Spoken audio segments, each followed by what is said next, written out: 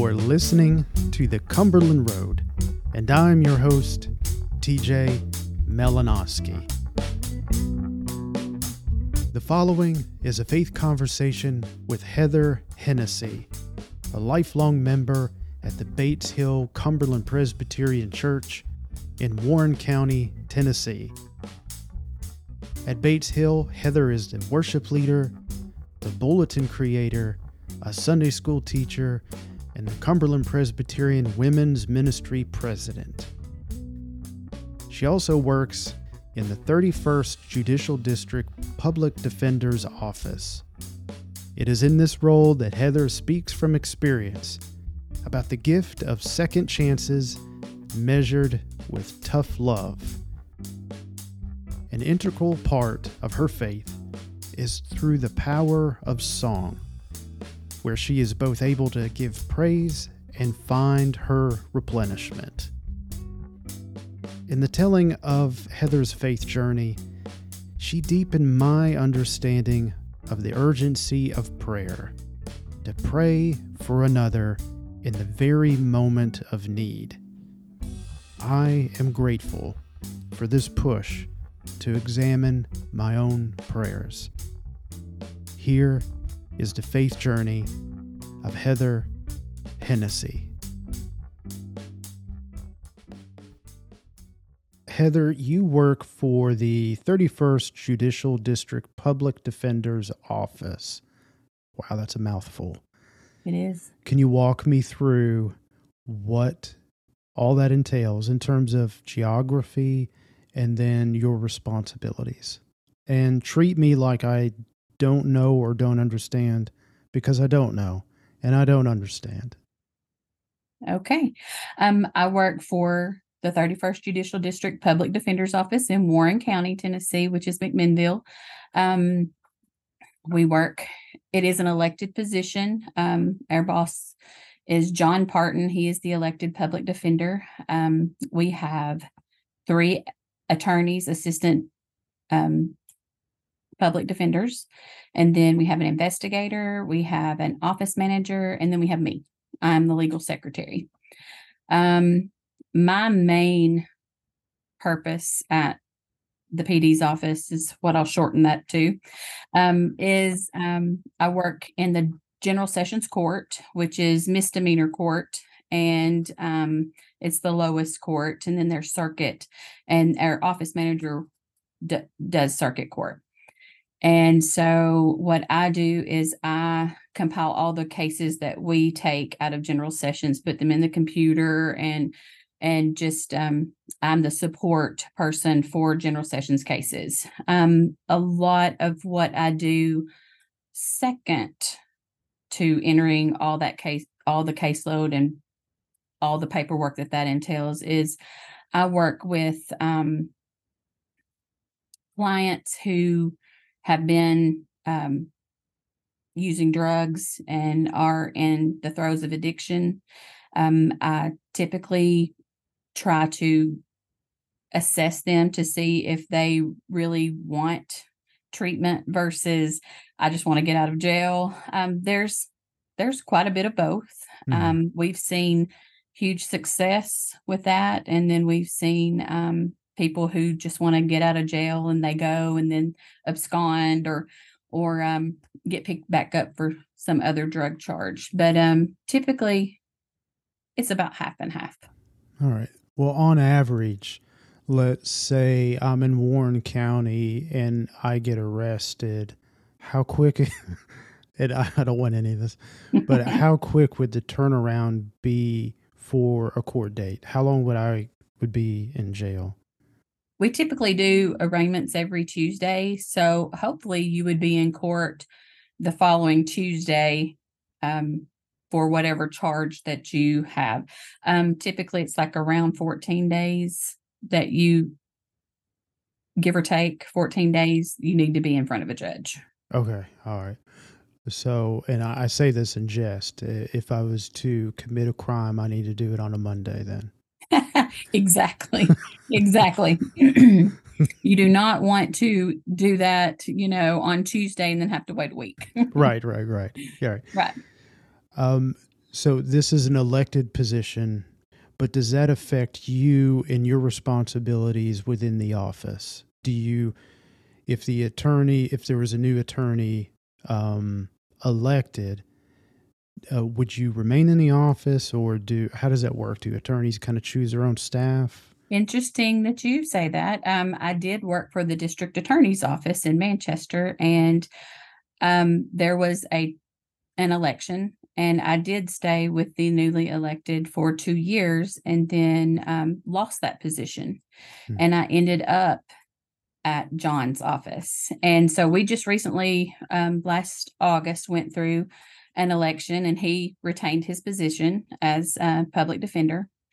And yes, it very much can um, depend on if someone newly elected comes in and says, I want to wipe it clean, or I want to keep you, but I want to get rid of you. So it can happen. But in your role, you're probably pretty valuable with each year that goes by, not only with the community, but just with the responsibilities that come with it, that True. the knowledge that you have, the other people that you run into in the court daily, the relationships there. There's an advantage for keeping Heather around. There is. I would say so. A new person coming in with zero knowledge of that job or skill set would have a hard time getting up to speed, but it's possible. Heather, I imagine that you meet people not in their best moments. How do you speak to the individuals? How do you engage them? Because you have to be professional, and yet there's still a sense of need of care and respect and empathy, I would think, in that role. Right. When I took the position with John's office, the public defender's office, one of the things that John really wanted was to be able to help those with addictions and those with mental health issues and things. That was something that they couldn't do because of their caseload, and they didn't have extra hand to do that. So that was going to be me trying to figure my way through that and try to establish communication with treatment facilities, with their mental health facilities, with those people in our community that can assist people with housing, with mental health medication. So that was a really big thing for John. And he really wanted someone to be able to take that and just roll with it, figure it out and go. And that's what I did. I dug deep. I tried to find as many people that some contacts. I mean, I've got people in Memphis, I've got people in Alabama, I've got people all over. So that's what I did. And he also said, you're coming from the district attorney's side. How do you feel about, how are you going to be able to take that and come over to the defense side? And I told him, I said, I believe in second chances. Sometimes I believe in third chances. So second chances, and I believe that everybody should be treated as a human being.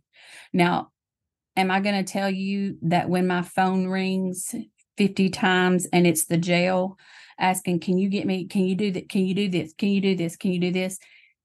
Sometimes it wears my patience thin, but I try. Did I say thin? Yeah. Wears my patience thin. But I realize that they are a human. They've made mistakes, but who hasn't? And I always say, we're all one bad decision away from a jail cell. Some make it there and some don't. Some choose to go a different way. But we all make mistakes. Some people continue in those. Some people learn from those and turn from there. And so, I told him, I was like, we need to give people the chance to change their life. Hmm. And that was what he wanted to hear. And I hope that I relay that on a daily basis, even though sometimes it is hard when they constantly call and beg and plead. And some people are on their third chance, you know. Hmm. Yeah, I was going to ask you, what keeps you from becoming jaded when you see familiar faces on repeat offenses? As I mentioned earlier, you're catching people not at their best, and you really can be, neck deep in some examples that are the worst of humanity. How do you keep the jadedness and maybe even being judgmental sort of at bay, not just on a professional level, but I think from a personal level as well? It seems like an easy temptation to fall into. It is. It is an easy temptation. Excuse me. I remember during COVID, I was working from home, and um I was frustrated with some clients, and just Mhm. the constant repeat, it was a repeat after repeat after repeat, get them somewhere, and then they abscond or they get picked up with something else. And I was just like, I just don't know how to do this anymore. Mm. It's hard. It is hard. And I remember my mom saying, "This is your cross to bear." She goes, "This is what you do, and this is what you do well." Because there are times where I want to be like, "I don't care if you go to rehab, Mhm. and I'm human." Um, but there are times where I see that somebody has made it that 12 months or that 90-day program, and they're excited, and that makes me want to continue. And I try my best. Do I get jaded? Yes. Do I want to sometimes ream people out? Yes. But then I realize that the average drug addict isn't going to get it on the first try. Mm. They're not going to get it on the second try, most of them. So it's grace that you have to keep extending. And I do tough love. I mean, I do. I'm constantly telling them, you realize that if you leave, you're going back to jail. You realize that you'll get another charge. You realize, and I'm, on a Zoom call with them over the phone or over the Zoom saying, listen, this is your shot. I believe you can do it. And some do, and some don't. Yeah, I think there's a redemption stories, plural, Mm. in each and every one of us. And, there's small failures, there's big failures. It's just tapping into that redemption story. Do you have any redemption stories that you are at liberty to share? You can be vague to protect those who have recovered, but is there one or two that have stood out that, like, yes, the system works and people can be transformed? There is actually a lady that we have there are several, but one that just jumped in my mind is a lady who we sent. Can I say the name of the rehab that we sent them to? I don't know. If In you feel, Alabama, we'll say. She went to an Alabama rehab, and it's a year-long program. And we had dealt with her and dealt with her and dealt with her some more. And finally, I think she realized that she needed something different. There needed to be a change. And so we got her placed to a rehab in Alabama. And she went, and it was not easy at first. I got lots of phone calls. Um, and one day they said, she's going to have to realize that she's going to have to abide by these rules. And if she doesn't, she's going to be kicked out of the program. And so I had to get the tough love on, and get her on the phone and be like, you're going to have to dig deeper than you've ever dug before if you don't want to continue in this cycle that you've been in. Jail, out, jail, out. And I guess it worked. Well, I know it worked, actually. She eventually started working, and she started doing things. It's all about rules. If you can follow rules and you can do what they say, you're going to progress, and then they got to be like, they called me again. They said, Heather, she is working, but if I tell her to go hang clothes up, she's going over here to sweep the floor. And so we had this again. I'm like, if you're told to do something, you need to do what it is. Well, I don't want to do that. I'm like, we have to do things that we don't want to do. I was like, that's the only way we're going to learn. You can't just self-gratify all the time. If you do, you're going to be right where you were. And so we got past that hurdle, and I kept getting progress note after progress note after progress note saying she's doing better, she's doing great, working, work ethic great, doing her classes great, attending church great. And then lo and behold, here's a year passed, and they're sending me something stating that she has graduated. She's on for graduation. And I was like, oh my goodness, I'm so excited. And then they send something stating that she won one of the awards there for like doing what she, just going above and beyond, helping others that were coming into the rehab process, helping them get started and helping them to navigate what they needed to do. And I was like, wow, she did a full turnaround. She was there, very obstinate, and then turned it completely around, gets the one award for the graduation. She gets that, and she's moving on, and she wants to stay and work for them and continue that process and helping others. And so that is a success story. And we've had many of those. Wow. And it's really interesting to think, in the time that we live in, we want instant gratification, but sometimes transformation can take a very long time. It can. And I wonder if we're hardwired for that type of patience. And I will say that she called and said, thank you. Wow. She called and said, I don't know if you remember me. She goes, I probably sound different because they helped her. She had a speech impediment and she couldn't hear very well. And her mouth had needed a lot of dental work. They provided all of that. And she called and she was like, this was number one, a blessing. And thank you for sending me here. Wow. And that makes me go one more day. Yeah.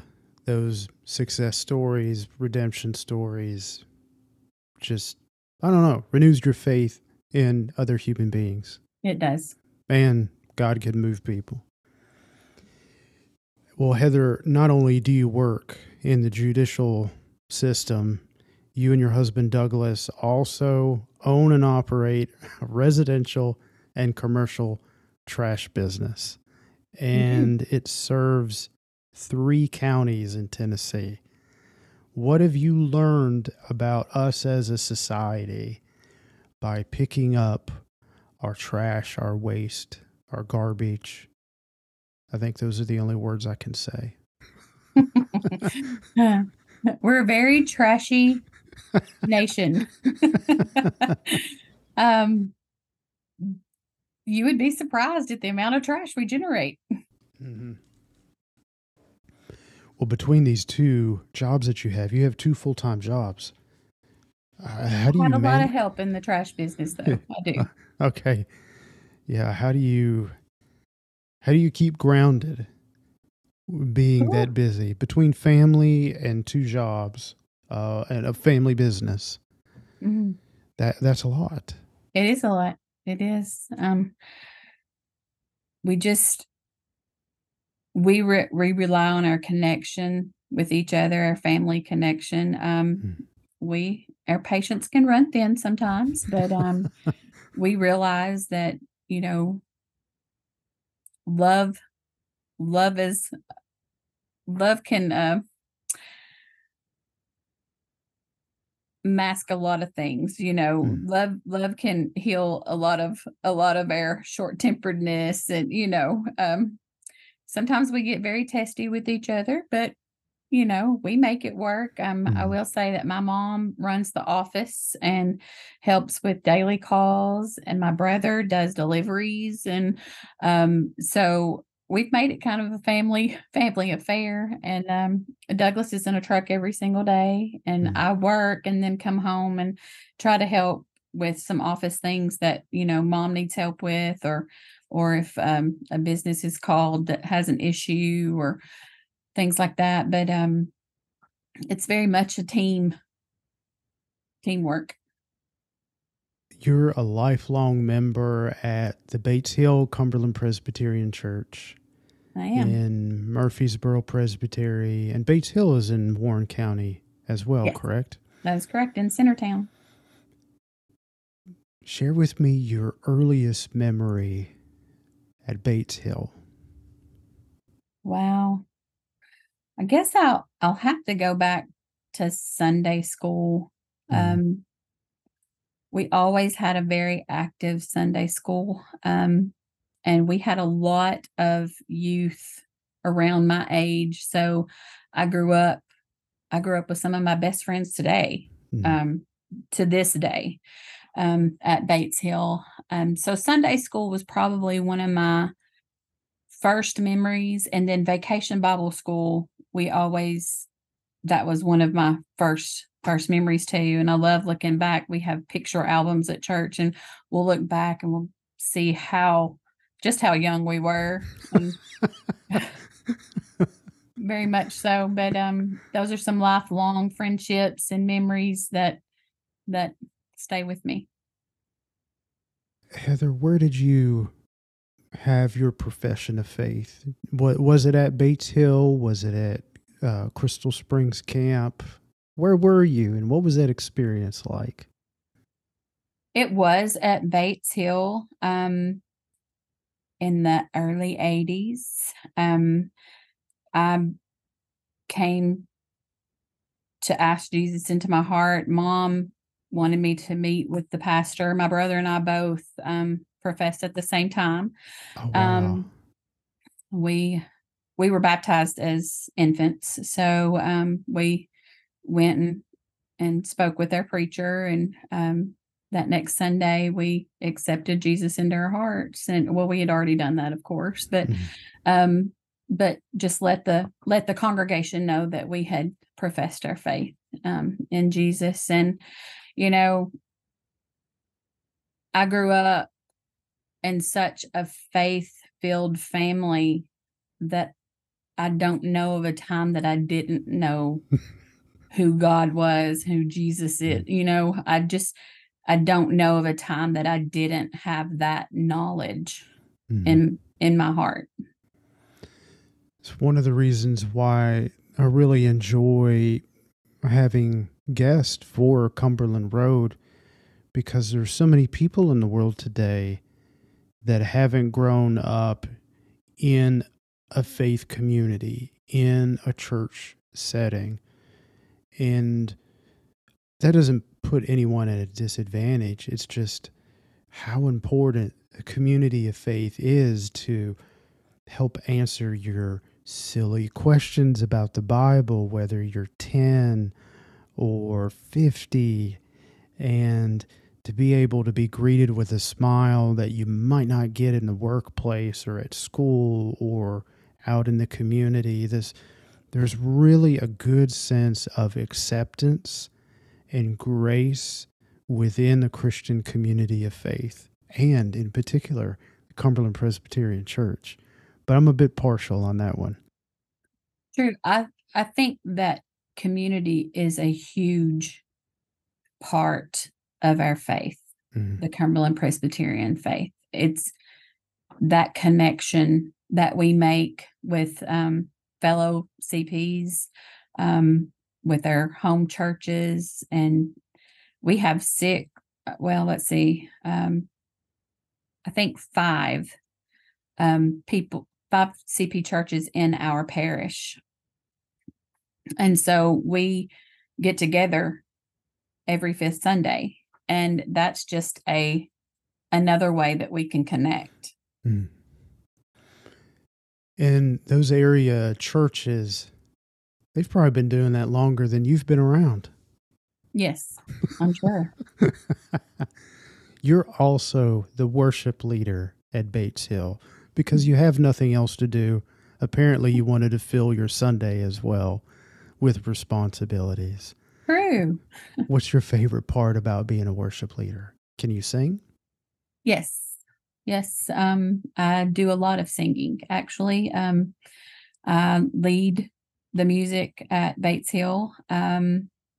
Occasionally, my mother would love me to sing more specials, but I've let her down lately on that. But I love to sing.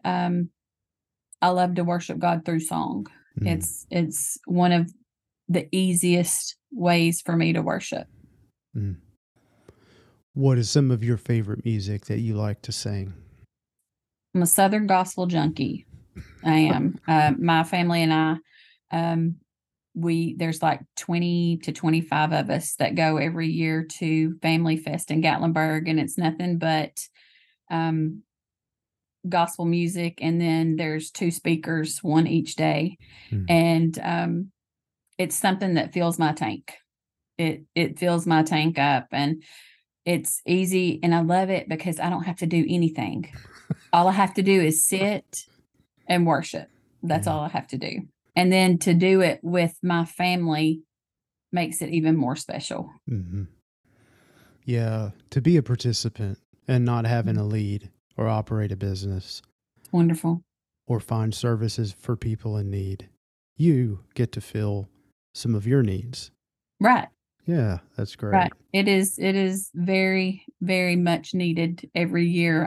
I long for that time. I do.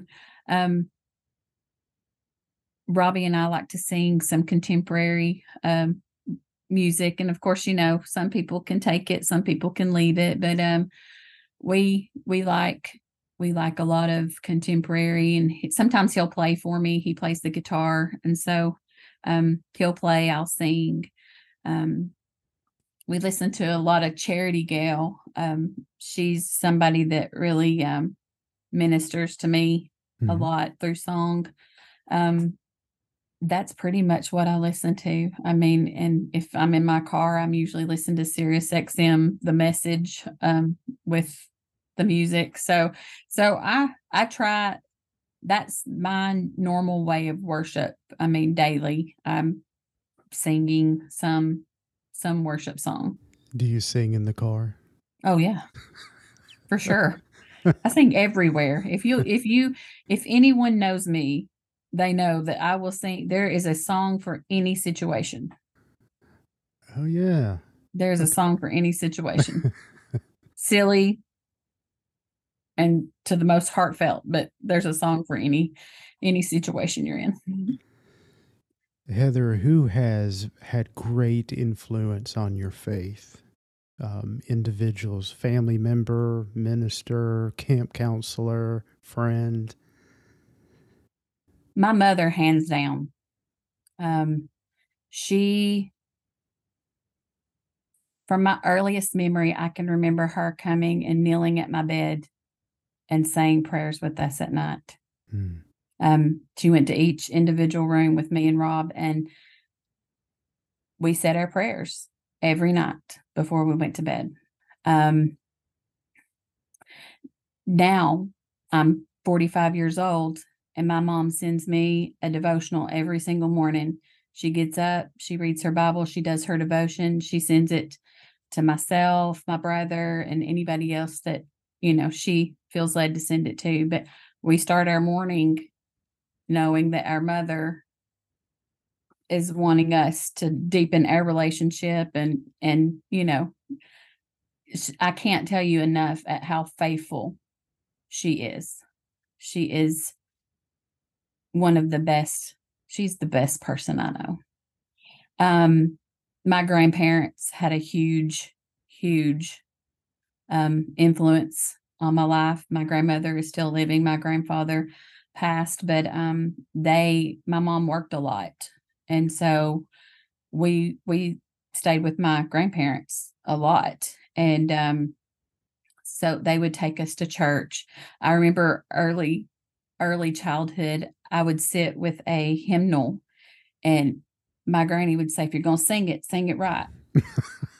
And so she would go through, and she would, show me the notes, and eventually I took music lessons myself and learned the notes, but she would show me how, to Uh, read the the re- hymnal. the And reason I was so laughing is because I know that this is audio, but we're having this conversation, and your eyes got big, and your finger came out when you were talking true, about your grandmother. true, I couldn't hold it back.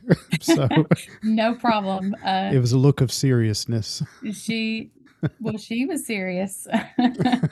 So my grandparents were huge in my faith. And then I will say that I surround myself with friends who are faithful. Um, Not all my friends have a faith in Jesus Christ, but most of them do.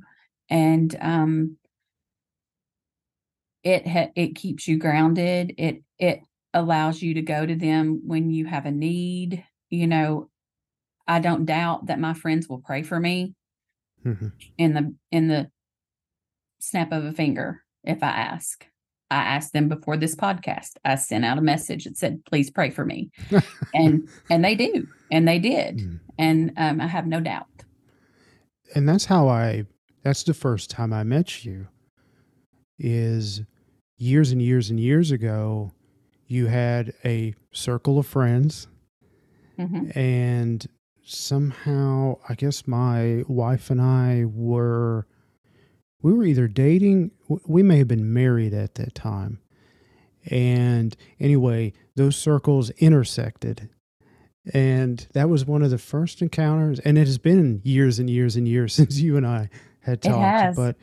But yeah, I was really impressed of the tightness of that portion of your circle of support. I know it's not complete, but Right. that I really admired that in the sense that you hanging out socially. It wasn't a church event. It wasn't a retreat. It wasn't a worship service. It was Hmm. just, your faith and your circle of support intersected all aspects of your life. Right. And that spoke to me and to your circle of friends. Thank you. Heather, let's circle back. We've talked about faith, and you were telling me about the different roles, jobs that you have. So how does your faith speak through you in your vocations, plural? I would say my faith speaks through me through service. Um, I think I'm a very service oriented person. Whenever, I've been in a courtroom and known someone and they're scared to death, and they come up to me and they're like, "Will you pray for me?"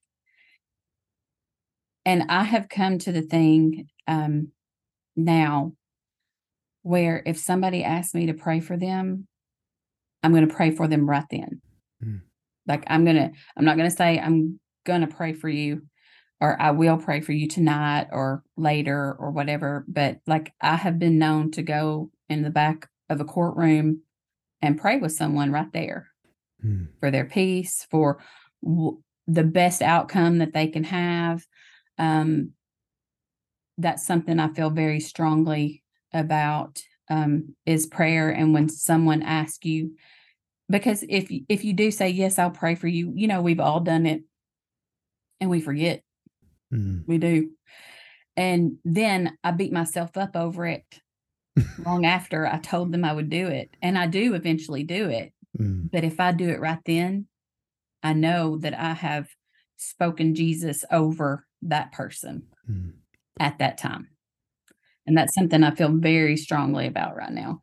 That's really powerful. A need has been brought to your attention and you address it right here, right now. Right. Yeah. And I can tell you that it's not always comfortable. One of my, just an example, one of my coworkers, she worked for the DA's office and her husband was a police officer. And she said that we got to lunch and we sat down and I could tell that she was in distress. She was like, there was something not right. And I said, what's going on? And she goes, my husband is in a current active shootout right now. And the first thing I thought of was pray. Like, let's pray right now. So I just said, well, let's pray right now. And I grabbed her hand and some of my other coworkers were with me and we grabbed hands and I just prayed right there over the situation. And I can tell you, I mean, I didn't think about it twice. I just did it. And I had other people go, I would have never thought to just do it right there, right then. And I was like, I just felt, I usually feel this urgency to do it. And I had a neighbor who was having surgery and God placed upon my heart, you need to stop over there and you need to pray with him before his surgery. And I was like, all right, I'll go over later.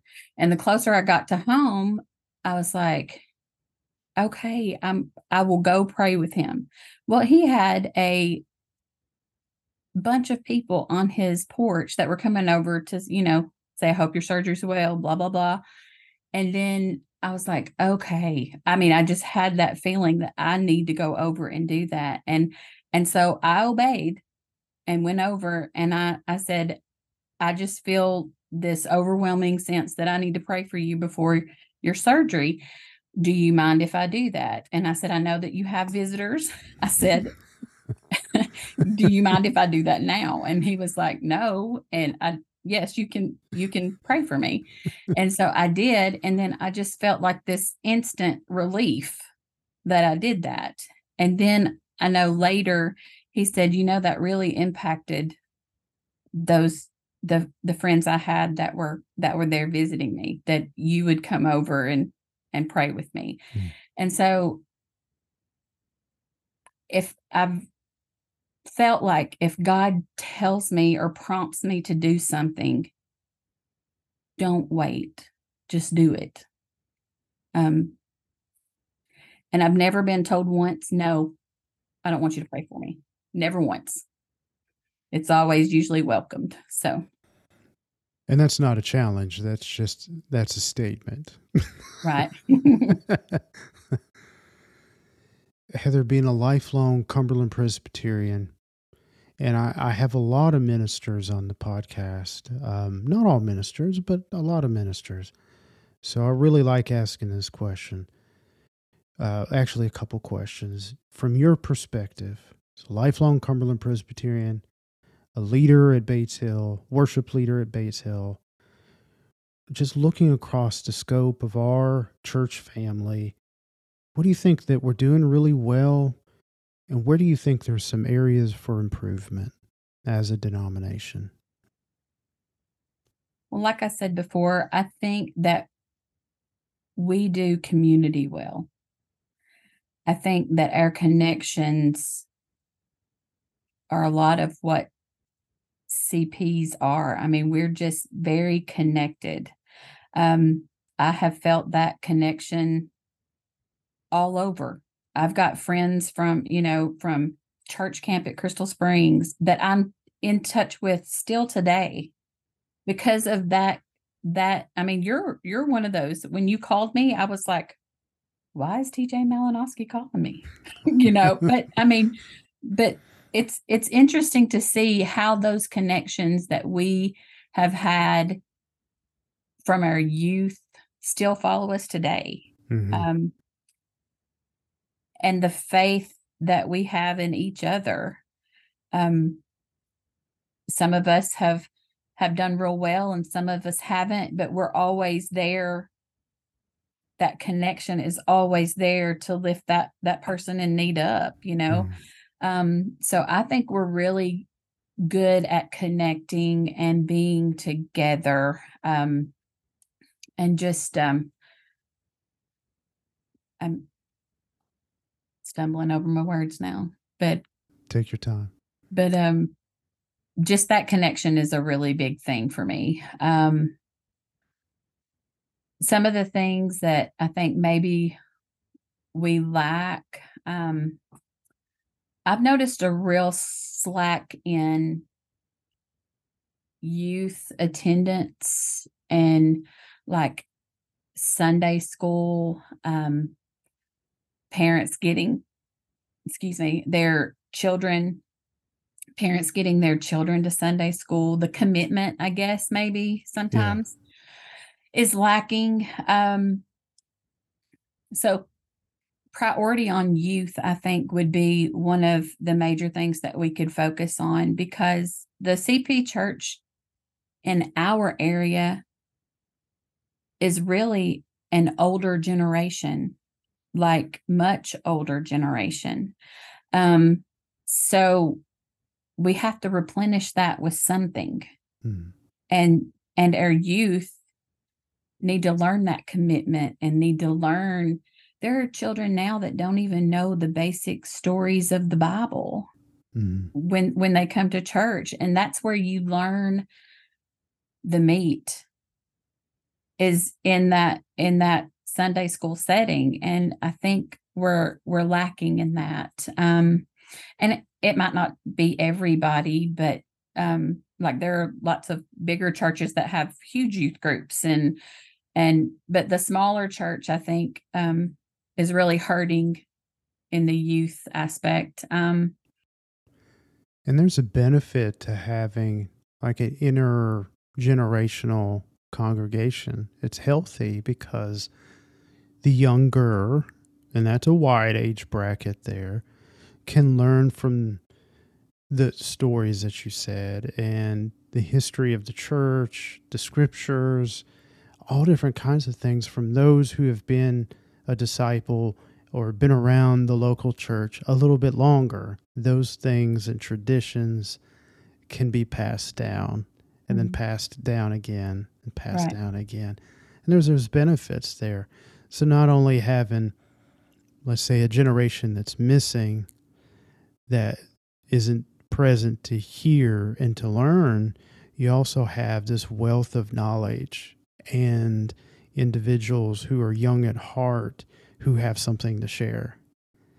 Right. Um, and so, yeah, certainly an area for improvement.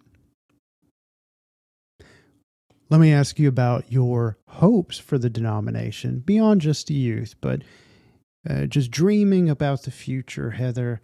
Where would you like the Cumberland Presbyterian Church to be 5 years, 10 years from now? If you had that magic wand. I would hope that we would have a bigger presence, Mm. in our world. Mhm. That we would continue to grow and grow people of faith, and um, not just head knowledge, Mhm. but going and actually serving and doing what God is telling us to do. We could probably use some help in encouraging lay people more. I don't really know where I'm going with this, so you might want to just edit this. Well, to strengthen, maybe emphasize the roles of lay leadership, lay pastors. I The really think that that is something that we could utilize more. Lay mm, speakers, lay pastors, people who, you know, we have our ministers who have a select thing, but lay people they can do so much more. And I Mhm. think we get in the rut of coming to church, sitting in our pew, doing our daily, our Sunday thing, and then we kind of disperse, and come back and do it all over again. But I think we could have a stronger lay presence in our communities, in our churches. Yeah, congregations can go months and now at the turn of the century for years at a time without ordained leadership. Right. And being able to pull from the leadership within the church and recognize those gifts, whether it's leading worship or the proclamation of the word, of the scriptures, and emphasize upon and share those gifts in a larger extent so that worship can be enriched and people can go out and do good service in the community. It's a need now. It's a need back in the day. It will be a need in the future as well. We have the people already in the Cumberland Presbyterian Church who are filling those roles, and we can certainly encourage more to do the same. And I share that hope as well for the church to equip and encourage those, all of us, to pour out our gifts um, for the community of faith and for the community that we live in. And that's something I think our church, Bates Hill, um, is really good at. It is service to the community. There are lots of various ways that we do that, and it's encouraging to see those in your congregation come and actually be a part of a ministry that is of the church. You've always got some folks that won't come, but we have a huge core that come and serve and, want to be involved. Mm-hmm. Heather, we were talking off mic about one of the questions about, what are you reading or watching, streaming, or types of music.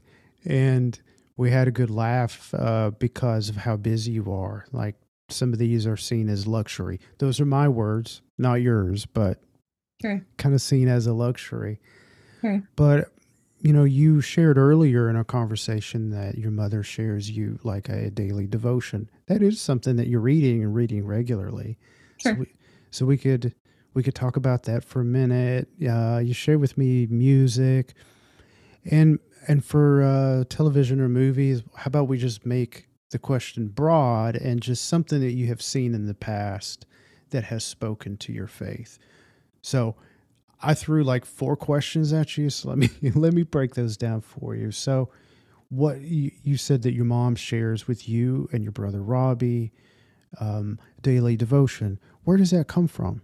Is there a publishing house? Is there a name of the devotion or? She never sends me who it's from, but like we just get a picture of the day that she's chosen to send. And it always, has the scripture and then has the little devotional part and a prayer at the end. And I find it so amazing that lots of times when she sends it and we read it, and like we go to Wednesday night study and something's brought up and boom, there it is.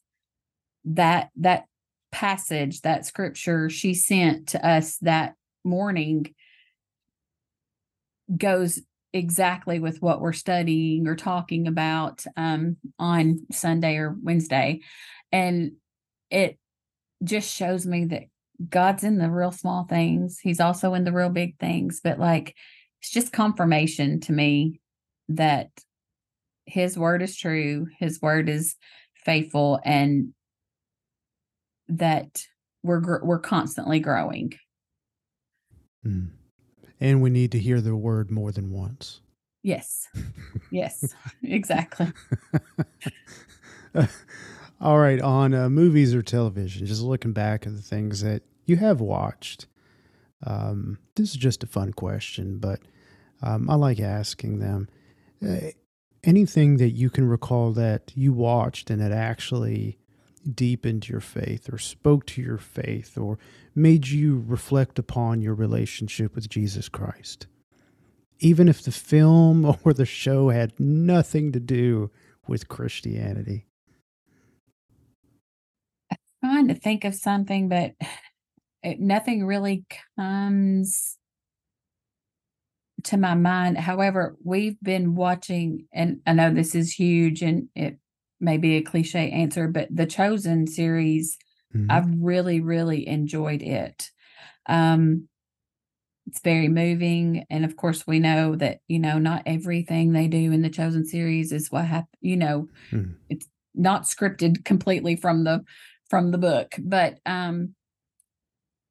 it really has spoken to me. It's deepened, I think, my faith, and it's made me question some things that, maybe I thought a different way and see a different kind of, just something different about it that spoke to me from the series. I'm almost finished with it, but, it really